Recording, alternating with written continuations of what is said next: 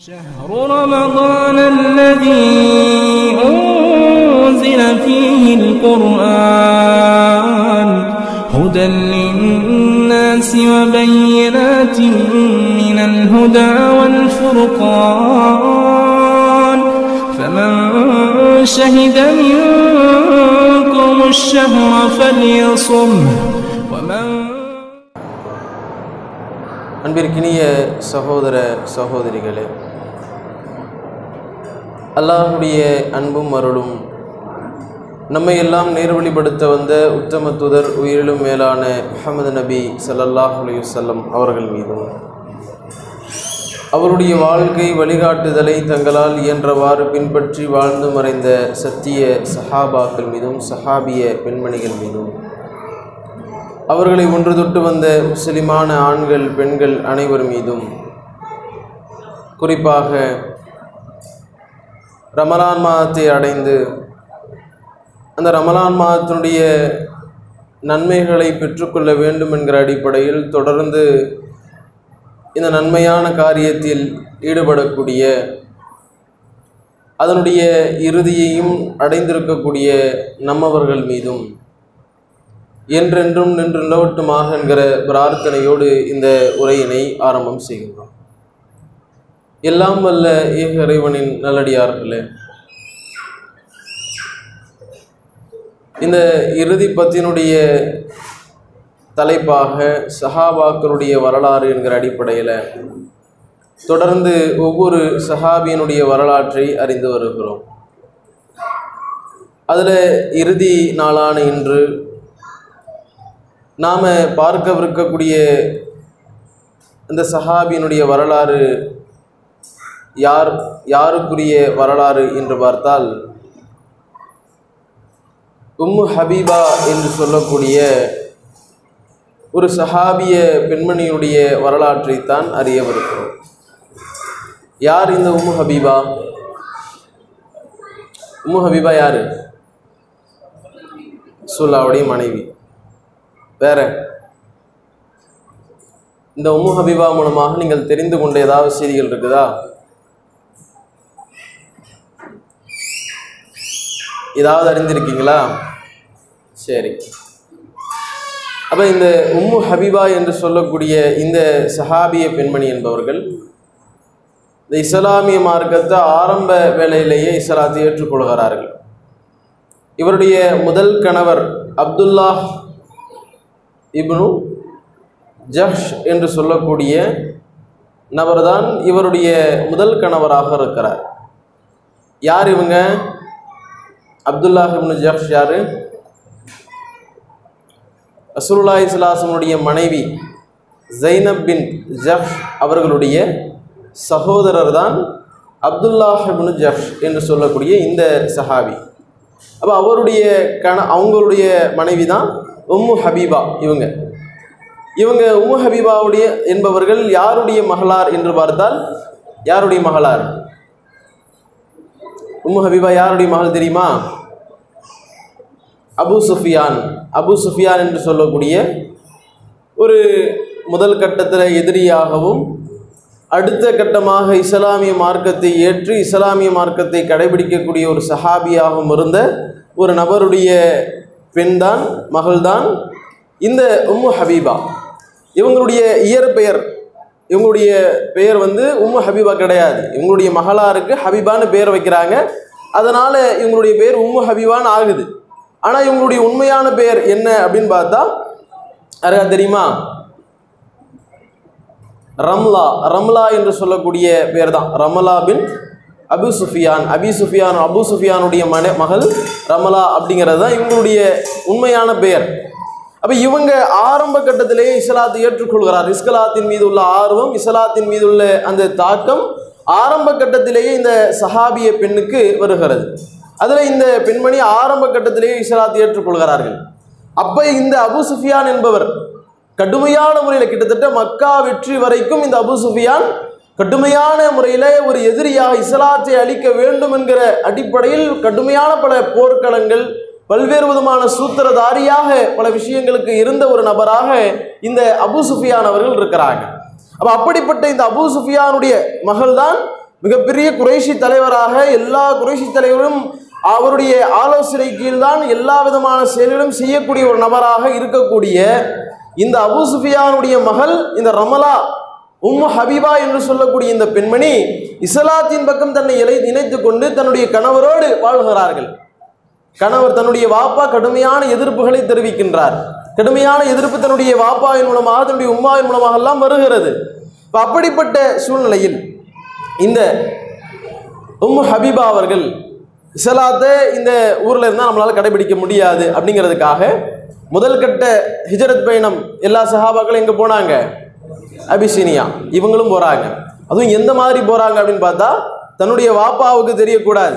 தன்னுடைய வாப்பாவுக்கு தெரிஞ்சால் பிடிச்சிருவார், நம்மளை கைதியாக்கிடுவார், நம்மளை வீட்டிலேயே சிறை வைத்து விடுவார் என்கிற அடிப்படையில் வாப்பாவுக்கு தெரியாமலேயே இவரும் இவருடைய கணவரும் இரண்டு பேருமே பயணம் மேற்கொள்கிறார்கள். அதுவும் இரவு பொழுதில், அதுவும் ஒட்டக பயணமாக இல்லாமல் கால்நடையாக இவர்கள் செல்கிறார்கள். யோசிச்சு பாருங்க, எது மாதிரியான ஒரு தியாகம் அப்படிங்கிறது. மிகப்பெரிய குறைஷி தலைவருடைய ஒரு பெண் மகள், பெரிய அந்தஸ்துடையவர்கள், நல்ல ஆடம்பரமான வாழ்க்கை உடையவர்கள். அப்படிப்பட்ட ஒரு பெண்மணி இஸ்லாமிய மார்க்கத்தை கடைபிடிக்க வேண்டும் என்பதற்காக, இஸ்லாத்தை கடைபிடிக்க வேண்டும் என்பதற்காக தன்னுடைய வாப்பாவை பகைத்து கொண்டு, தன்னுடைய வாப்பா மிகப்பெரிய எதிரியாக இருக்கிறார், முகமது நபி ஸல்லல்லாஹு அலைஹி வஸல்லம் அவர்களை அழிக்க வேண்டும் என்று துடித்துக் கொண்டிருக்கிறார் என்று எல்லா விதமான விஷயமும் தெரிந்தும் கூட அதுல அவங்க ஈர்க்கப்பட்டு இஸ்லாமிய மார்க்கத்திற்குள்ளாக வந்து இஸ்லாத்தை தன்னுடைய வாழ்க்கையாக கடைபிடிப்பதற்காக ஹிஜ்ரத் பயணம் மேற்கொள்றாங்க. அதுவும் கால்நடையாக தானும் அவருடைய கணவரும். அதுவும் எந்த மாதிரியான சூழ்நிலை அப்படின்னு பார்த்தா, எந்த மாதிரியான நேரத்தில் இவங்க ஹிஜ்ரத் பயணத்தை மேற்கொள்கிறார்கள் என்று பார்த்தால், இவங்க நிறை மாத கர்ப்பிணியா இருக்கிறாங்க. இரண்டு விதமான செய்திகள் சொல்லப்படுகிறது. இவங்க அப்பதான் பிரசவிச்சிருக்கிறாங்க, அப்பதான் குழந்தை பிறந்திருக்கு, குழந்தை பிறந்தது கையோட போனாங்க அப்படின்னு சொல்லப்படுகிறது. அந்த கருத்தும் இருக்கிறது. இன்னொரு கருத்து, இவங்க கிட்டத்தட்ட 8 மாத நிறை மாத கர்ப்பிணியாக இருக்கிறாங்க, அந்த நிலையில போனாங்க அப்படின்னு சொல்லப்படுகிறது. இந்த 8 மாத கர்ப்பிணியாக சென்றார்கள் என்கிற கருத்து தான் மிக பிரசித்தியான ஒரு அதிகமாக சொல்லப்படுகிற ஒரு கருத்தாக இருக்கிறது. அந்த அடிப்படையில் 8 மாத கர்ப்பிணியாக, ஒரு நிறை மாத ஒரு கர்ப்பிணியாக இருந்து கால்நடையாக போறாங்க. யோசிச்சு பாருங்க, நாம் அப்படி பண்ணுவோமா? அஸ்மா பின் அபீ பக்கர் அவர்கள் சென்றார்கள், நிறை மாத கர்ப்பிணியாக சென்றார்கள், போற வழியிலே குழந்தை பிறந்தது.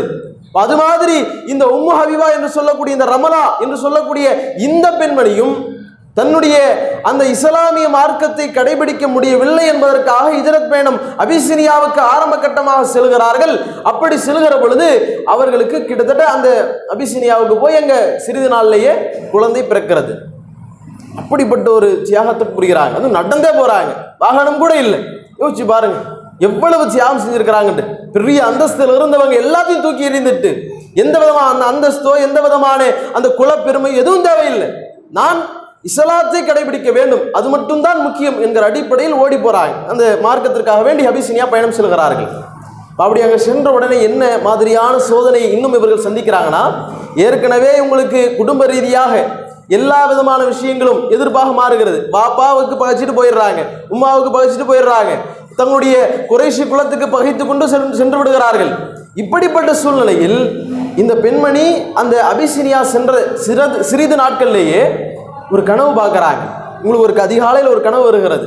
அதில் இவருடைய கணவர் அப்துல்லா அவங்கள ஒரு நாயினுடைய தோற்றத்தில் பார்க்குறாங்க, ஒரு மாதிரியே விகாரமான தோற்றத்தில் பார்க்குறாங்க. அப்புறம் இவங்களுக்கு ஏதோ சரியில்லையே அப்படிங்கிற மாதிரியே தோணுகிறது. அதே போன்று இவர்களுக்கு செய்தியும் வருகிறது, இந்த அப்துல்லா இவர் ஆரம்பத்தில் கடைபிடித்த அந்த கிறிஸ்தவ மதத்திற்கே மாறிவிட்டார், கிறிஸ்தவ மதத்துக்கே போய்விட்டார் என்கிற செய்தி கிடைக்கிறது. யோசிச்சு பாருங்க, தன்னுடைய கணவர் என்கிற ஒரே ஒரு ஆறுதலோடு தான் அவர்கள் வந்தார்கள், தன்னுடைய கணவர் என்கிற அந்த நம்பிக்கையோடு தான் அவர்கள் வந்தார்கள். வேறு யாருமே அவர்களுக்கு உறவினர்களோ எந்த விதமான சொந்த பந்தமோ எந்த விதமான ஆறுதலோ எதுவுமே கிடையாது. அப்படிப்பட்ட சூழ்நிலையில கணவரை மட்டுமே நம்பி வந்த இந்த ரமலா என்று சொல்லக்கூடிய இந்த பெண்மணி அங்கே கணவரால் கைவிடப்படுகிறார்கள். அவங்க வேற மதத்துக்கு மாறுறாங்க. வேற மதத்துக்கு மாறுறது மட்டும் இல்லாமல் அவருக்கு மது பழக்கம் ஏற்பட்டு அந்த மாதிரியான பழக்கத்திலேயே அவர் மரணித்து விடுகிறார். இது மாதிரியான ஒரு கடுமையான சோதனை இவர்கள் அங்கே அடைகிறார்கள். அந்த கட்டத்தில் கூட இவங்களுக்கு கொஞ்சம் கூட அந்த இஸ்லாத்தில் மீது உள்ள அந்த பற்று, இஸ்லாமிய மார்க்கத்தை கடைபிடிப்பதில் உள்ள அந்த விஷயங்கள் ஏதேனும் ஒரு தோய்வு இதுவெல்லாம் ஏற்பட்டதா என்று கேட்டால் எதுவுமே கிடையாது. இந்த அளவுக்குனா அந்த குழந்தை ஹபீபா என்று சொல்லக்கூடிய அந்த குழந்தை, அதன் மூலயமா தான் அவங்க ஹபீபான்னு பேர் வைக்கிறாங்க. அழகான பேர். அந்த பேரை வைக்கும் பொழுது பக்கத்தில் இருக்கவங்களாம் சொல்றாங்க, இவன் இனிமே இவங்களுடைய பெயர் உம்மு ஹபீபா. குழந்தை பேர் ஹபீபானா இவங்க உம்மு ஹபீபா, ஹபீபாவுடைய தாயார் அப்படின்னு பேர் வச்சிடறாங்க. அந்த பேரே மிகப்பெரிய அளவிற்கு பிரசித்தியாகி விடுகிறது. அப்படிப்பட்ட சூழ்நிலையில கிட்டத்தட்ட அந்த அபிசீனியாவிலே 15 ஆண்டுகள் தங்கியதாக வரலாறு பேசுகிறது. அப்படிப்பட்ட நிலையில தங்குறாங்க. அதில் அந்த சிறிய பிள்ளையை யாருக்கிட்டையாவது பார்த்துக்கோங்க அப்படின்னு சொல்லிட்டு அந்த அபிசீனியாவில் இருக்கக்கூடிய மக்களுக்கெல்லாம் மார்க்க பிரச்சாரங்களை ஈடுபடுவாங்க. யோசிச்சு பாருங்க, எவ்வளவு சோதனைகள் இருக்கிறாங்க. தன்னந்தனியாக கைவிடப்பட்டு தனியாக பச்சிளம் குழந்தையோடு தவித்துக் கொண்டிருக்கிறார்கள். அந்த நேரத்தில் கூட மார்க்கத்தை எடுத்து சொல்வதில், மார்க்க விஷயங்களை எடுத்துரைப்பதில் ஏதேனும் தயக்கம் இவர்கிட்ட வந்துச்சா? ஏதேனும் அதில் தோய்வு ஏற்பட்டு என்னடா அப்படிங்கிற மாதிரி வெறுத்து ஒதுக்கி தன்னுடைய வாழ்க்கையை அப்படியே வீட்டோடு ஒதுக்கி விட்டார்களா என்று கேட்டால் கிடையாது. அங்க இருக்கக்கூடிய எல்லா வீடுகளுக்கும் சென்று மார்க்க பிரச்சாரங்களில் ஈடுபடுவாங்களாம். அந்த அளவுக்கு மார்க்க பற்றுடைய ஒரு பெண்ணாக இந்த உம்மு ஹபீபா ரலியல்லாஹு அவர்கள் இருந்திருக்கிறார்கள். அப்ப இப்படி இருக்கக்கூடிய சூழ்நிலையில ஒரு கட்டத்தில் நபிகள் நாயகம் ஸல்லல்லாஹு அலைஹி வஸல்லம் செய்தி சொல்லப்படுகிறது. இது மாதிரி கணவனை நம்பிதான் அவங்க வந்தாங்க, கணவனும் கைவிட்டு அவரும் இறந்து விட்டார், அவங்க ரொம்ப ஒரு தன்னந்தனியாக ஒரு பச்சிளங்குழந்தையோடு இருக்கிறார்கள் என்கிற செய்தி ரசூலுல்லாஹ்வுக்கு தெரிந்தவுடனே ரசூலுல்லாஹ் அபிசீனிய மன்னருக்கு செய்தி அனுப்புகிறார்கள். அந்த உம்மு ஹபீபா அவர்களை அல்லாஹ்வே அவங்கள சொல்றான். அல்லாஹ்வுடைய அந்த இதோடு அறிவிப்போடு அல்லாஹ்வுடைய நபிகள் நாயகம் ஸல்லல்லாஹு அலைஹி வஸல்லம் அவர்கள் அபிசீனிய அந்த நாட்டிற்கு தூது செய்தி அனுப்புறாங்க. அந்த உம்மு ஹபீபா என்று சொல்லக்கூடிய பெண்ணை தான் மணக்க இருப்பதாகவும் அந்த பெண்ணை நீங்கள் மதீனாவிற்கு பத்திரமான முறையில் அனுப்பி வைக்க வேண்டும் என்று செய்தி அனுப்புகிறாங்க. அதே மாதிரி பத்திரமாக அந்த உம்மு ஹபீபா அவர்கள் மக்காவிலிருந்து அந்த அபிசீனியாவிலிருந்து மதீனாவுக்கு அழைத்து செல்லப்படுகிறார்கள். அங்கே அழைத்து சொன்னோடனே ரசூலுல்லாஹி ஸல்லல்லாஹு அலைஹி வஸல்லம் திருமணம் செய்கிறாங்க. அப்போ தான் ரசூலுல்லாஹ் திருமணம் செய்கிறாங்க. இப்போ அப்படிப்பட்ட சூழ்நிலையில் இந்த நபிகள் நாயகம் ஸல்லல்லாஹு அலைஹி வஸல்லம் வயது என்ன அப்படின்னு பார்த்தா 60 வயசுல ரசூலுல்லாஹி ஸல்லல்லாஹு அலைஹி வஸல்லம் அந்த பெண்ணை திருமணம் செய்கிறாங்க. ஏன் திருமணம் செய்கிறாங்க அப்படின்னு பார்த்தா அந்த பெண் ஆதரவற்ற தன்னந்தனியாக இருக்கிறார்கள் என்கிற அந்த நிலையில தான் அவங்களுக்கும் ரொம்ப நாள் ஆயிடுச்சு, அவங்களுக்கும் ஒரு வயது அதிகமான ஒரு வயது ஆகிவிட்டது.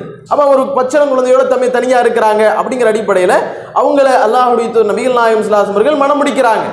இப்படிப்பட்ட சமயத்தில் இவங்க மதீனா வந்ததற்கு பிறகு இவங்களுடைய வாழ்க்கையில இன்னும் எப்படியெல்லாம் இருந்திருக்கிறாங்க அப்படின்னு பார்த்தா இன்னும் மார்க்கப்பட்டுள்ள மார்க்க விஷயங்களை இபாதத் விஷயத்தில் கடுமையான முறையில் போட்டி போடக்கூடியவர்களாக, அந்த இபாதத்தை சரியான முறையில் கடைபிடிக்கக்கூடியவர்களாக, அவங்களுடைய வாழ்க்கையில பேணி பாதுகாக்கக்கூடியவர்களாக இருந்திருக்கிறாங்க. இதுல நாம் அதிகமாக கேள்விப்பட்ட ஒரு சம்பவம், ஒரு செய்தி, அது இந்த உம்மு ஹபீபா அவர்களுடைய அந்த அறிவிப்பின் மூலமாகத்தான் வருகிறது. கிட்டத்தட்ட மார்க்க செய்திகளை ஹதீஸ்களை இவங்க எவ்வளோ அறிவிச்சிருக்கிறாங்க அப்படின்னு பார்த்தா 370 செய்திகளை இவங்க ஹதீஸ்களை அறிவிச்சிருக்கிறாங்க. ரசூலுல்லாஹ்வுடைய அந்த பொன்மொழிகளை இவர்கள் மூலமாக உம்மு ஹபீபா அவர்கள் மூலமாக அறிவிக்கப்பட்டிருக்கிறது. இப்போ இந்த உம்மு ஹபீபா அறிவித்த ஒரு செய்தி தான் என்ன செய்தி அப்படின்னு பார்த்தா, ஒரு நாளைக்கு யார் 12 ரக்காத் சுன்னத்தான தொழுகை தொழுகிறார்களோ அப்படிப்பட்டவருக்கு அல்லாஹ் ரப்புல் ஆலமீன் பனல்லாஹு லஹு பைத்தன் ஃபில் ஜன்னா, அவருக்காக வேண்டி அல்லாஹ் சொர்க்கத்தில் ஒரு மாளிகை கட்டுகிறான் என்று அல்லாஹ்வுடைய நபிகள் நாயகம் ஸல்லல்லாஹு அலைஹி வஸல்லம் அவர்கள் கற்றுத்தந்தார்கள் என்று இந்த உம்மு ஹபீபா ரலியல்லாஹு அவர்கள் தான் அறிவிக்கிறாங்க. அப்போ அறிவிச்சுட்டு சொல்றாங்க, சாதாரணமாக சொல்லலை அவங்க. இந்த ரசூலுல்லாஹ்வுடைய செய்தி எப்போ கேள்விப்பட்டனோ, எப்போ ரசூலுல்லாஹ் இந்த மாதிரி ஒரு மிகப்பெரிய ஒரு சிறப்பை சுன்னத்து தொழுகைகளுக்கு சொன்னார்களோ அதற்கு பிறகு பமா பரீது, அந்த தொழுகையிலிருந்து நான் ஒருபோதும் விட்டதே கிடையாது. சல்லைத்துன்ன பாத், இதற்கு பிறகு அந்த தொழுகைகளை நான் தொழாமல் இருந்ததே கிடையாது, அதிலிருந்து விலகியதே கிடையாது என்று சொல்லி சொல்கிறார்கள் என்றால் யோசிச்சு பாருங்க, எவ்வளவு மார்க்க விஷயங்கள்ல சொர்க்கத்தை பெற்றுக்கொள்ள வேண்டும், சொர்க்கத்தினுடைய உயர்தரமான அந்த சிறப்புகளை, அந்த மாட மாளிகைகளை பெற்றுக்கொள்ள வேண்டும் என்பதுல எவ்வளவு பெரிய ஆர்வம் இருந்திருக்குது. எப்போ இந்த செய்தியை கேட்டனோ அதுக்கப்புறம் நான் அந்த செய்தியை ரசூலுல்லாஹ்வுடைய செய்தி கேட்டதுக்கு பிறகு அந்த தொழுகைகளை நான் விட்டதே கிடையாது, கிடைத்த அந்த 12 ரக்காத் தொழுகைகளை தொழுது விடுவேன் என்று சொல்கிறார்கள். நீங்க நாமளும் எத்தனையோ செய்திகளை கேட்கிறோமே, எவ்வளவோ மார்க்க விஷயங்களை அறிந்து கொள்கிறோமே, கேட்ட விஷயங்களை நாம நம்முடைய வாழ்க்கையில நடைமுறைப்படுத்துகிறோமா? இந்த சொல்லப்படுகிற விஷயங்கள் ஏன் சொல்லப்படுகிறது? படிப்பினையாக ஏற்றுக்கொள்ள வேண்டும். நாம படிப்பினை பெற வேண்டும். நம்முடைய வாழ்க்கையில் அது ஒரு மாற்றத்தை கொண்டு வர வேண்டும். அப்படிப்பட்ட மாற்றம் நம்முடைய வாழ்க்கையில வருகிறதா? அது மாதிரி நம்முடைய வாழ்க்கையை நாம மாற்றக்கூடியவர்களாக இருக்கிறோமா என்பதை நாம் ஒவ்வொருவரும் சிந்திக்க வேண்டும். ஆனால் உம்மு ஹபீபாவை பாருங்க, ஒரு செய்தியை கேட்கிறாங்க. அந்த செய்தியை தன்னுடைய வாழ்க்கையில் அவங்க மரணம் அடையக்கூடிய நேரம் வரை அந்த செய்தியை கரெக்டா பேணி பாதுகாக்கிறாங்க. ஒவ்வொரு நாளும் அந்த 12 ரக்காத்துகளை சுன்னத்தான தொழுகையிலே பேணி தொழக்கூடியவர்களாக இருந்தார்கள் என்கிற அந்த செய்தியை அவங்களே சொல்றாங்க. நான் அப்படி விட்டதே கிடையாது அந்த செய்தியை கேட்டதிலிருந்து அப்படின்னு சொல்லக்கூடிய அளவிற்கு மார்க்க விஷயங்கள்ல, இபாதத்தினுடைய விஷயங்கள்ல கடுமையான முறையில் அக்கறை கொண்டவர்களாக இருந்திருக்கிறாங்க. நாமளும் அப்படிதான் இருக்கணும். நன்மை என்று சொல்லப்படுகிறது என்றால், சொர்க்கம் என்று சொல்லப்படுகிறது என்றால், அந்த சொர்க்கத்திற்கு எப்படியாவது நாம் சென்று விட வேண்டும், அந்த நன்மைகளை பெற்றுக்கொள்ள வேண்டும் என்கிற அடிப்படையில் அந்த காரியங்களில் அதிகமாக கவனம் செலுத்தக்கூடியவர்களாக, இயன்றவரை அந்த காரியங்களை அதிகமாக செய்யக்கூடியவர்களாக நாம் இருக்க வேண்டும். அப்படிப்பட்ட நிலைதான் நாளை மறுமையில் நமக்கு மிகப்பெரிய நன்மைகளை பெற்றுத்தரும். இன்னைக்கு செய்யலாம், நாளைக்கு செய்யலாம், நாம் ஒவ்வொன்றை விட்டுட்டோம்னா அது நமக்கு நன்மைகளை பெற்றுத்தராது. மாறாக ஷைத்தானுடைய அந்த ஊசலாட்டத்தில் நாம் சிக்கிக்கொண்டு கடமையான பல விஷயங்களை கூட செய்ய முடியாத ஒரு சூழ்நிலை ஏற்பட்டுரும்.